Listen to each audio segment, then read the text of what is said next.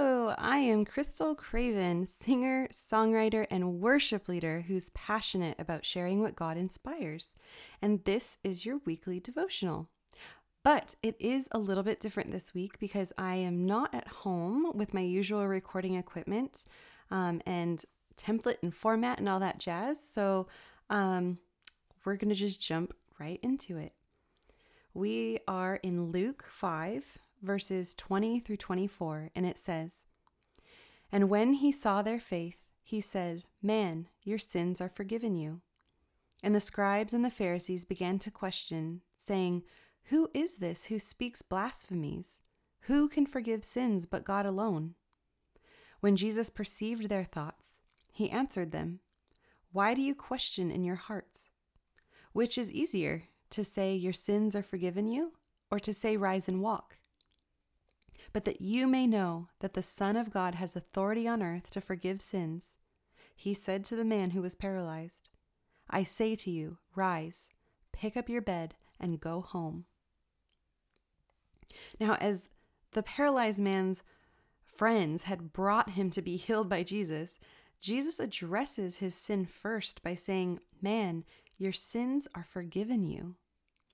But as the scribes and the Pharisees start questioning this, Jesus responded in a way that should have actually answered their question of who can forgive sins but God, with this revelation that Jesus is indeed God.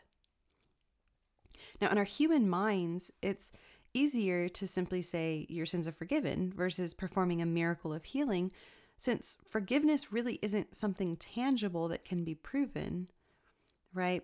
But yet, when we really think about the cost of forgiveness and the sacrifice that Jesus had to make in order to offer us forgiveness, the miracle is far easier of the two. I love that Jesus said, 'But that you may know that the Son of Man has authority on earth to forgive sins.' And then he heals the man with his word. Because if any of those Pharisees or scribes were there at his crucifixion later on, remembering that he had proven his deity in that moment, then hearing his statement from the cross later in Luke 23:34 when he says, 'Father, forgive them, for they know not what they do,' that could have had a profound impact on them. We know Nicodemus was affected by his experience with Jesus, and even though it wasn't recorded, other Pharisees could have been affected as well.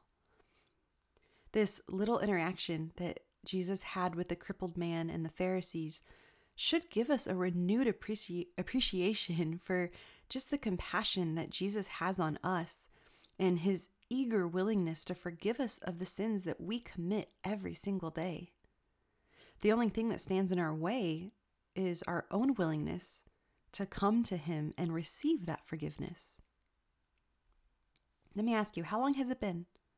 When was the last time that you asked God for forgiveness? If you've not already received God's gift of salvation, then receiving forgiveness is that first time that you're going to experience the burden-lifting freedom that's yielded when you repent and receive Jesus as your salvation. If you've already received the gift of salvation, then forgiveness should be that familiar restoration in your relationship with him when you commit sin. I mean, we all sin, whether we're saved or not, and it's just a matter of whether those sins are going to be forgiven unto salvation or unto a relational restoration with him. So do you make a habit to ask God for forgiveness? Regardless of being saved, we still sin because we're in these earthly bodies in which our sinful flesh nature battles our regenerated spirits that are alive in Christ, right? There's that constant war. But there's a big difference between the life of a Christian who regularly seeks God's forgiveness and the one who does not. Sin separates us from God. When we're saved, that separation doesn't mean we lose our salvation when we sin and have to keep getting saved, but it does mean that there is a break in relationship.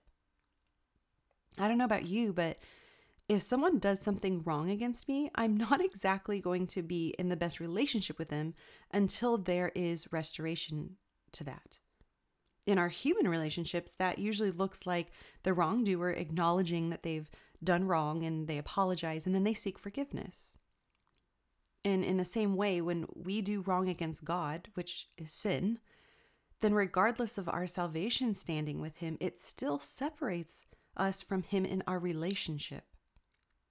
If you want to have as close of a relationship as you can, then forgiveness needs to be a regular thing that you seek from the one whom you've sinned against. And lastly, it may have been a while since you sought forgiveness from God, even if you are saved.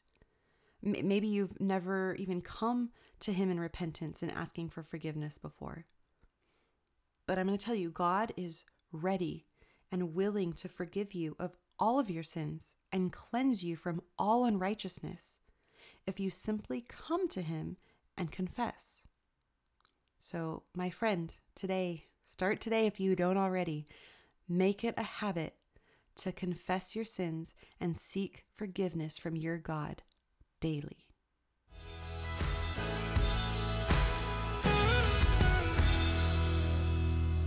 For vlogs, written devotionals, and originally written songs, visit crystalcravenmusic.com, and that's Crystal with a K.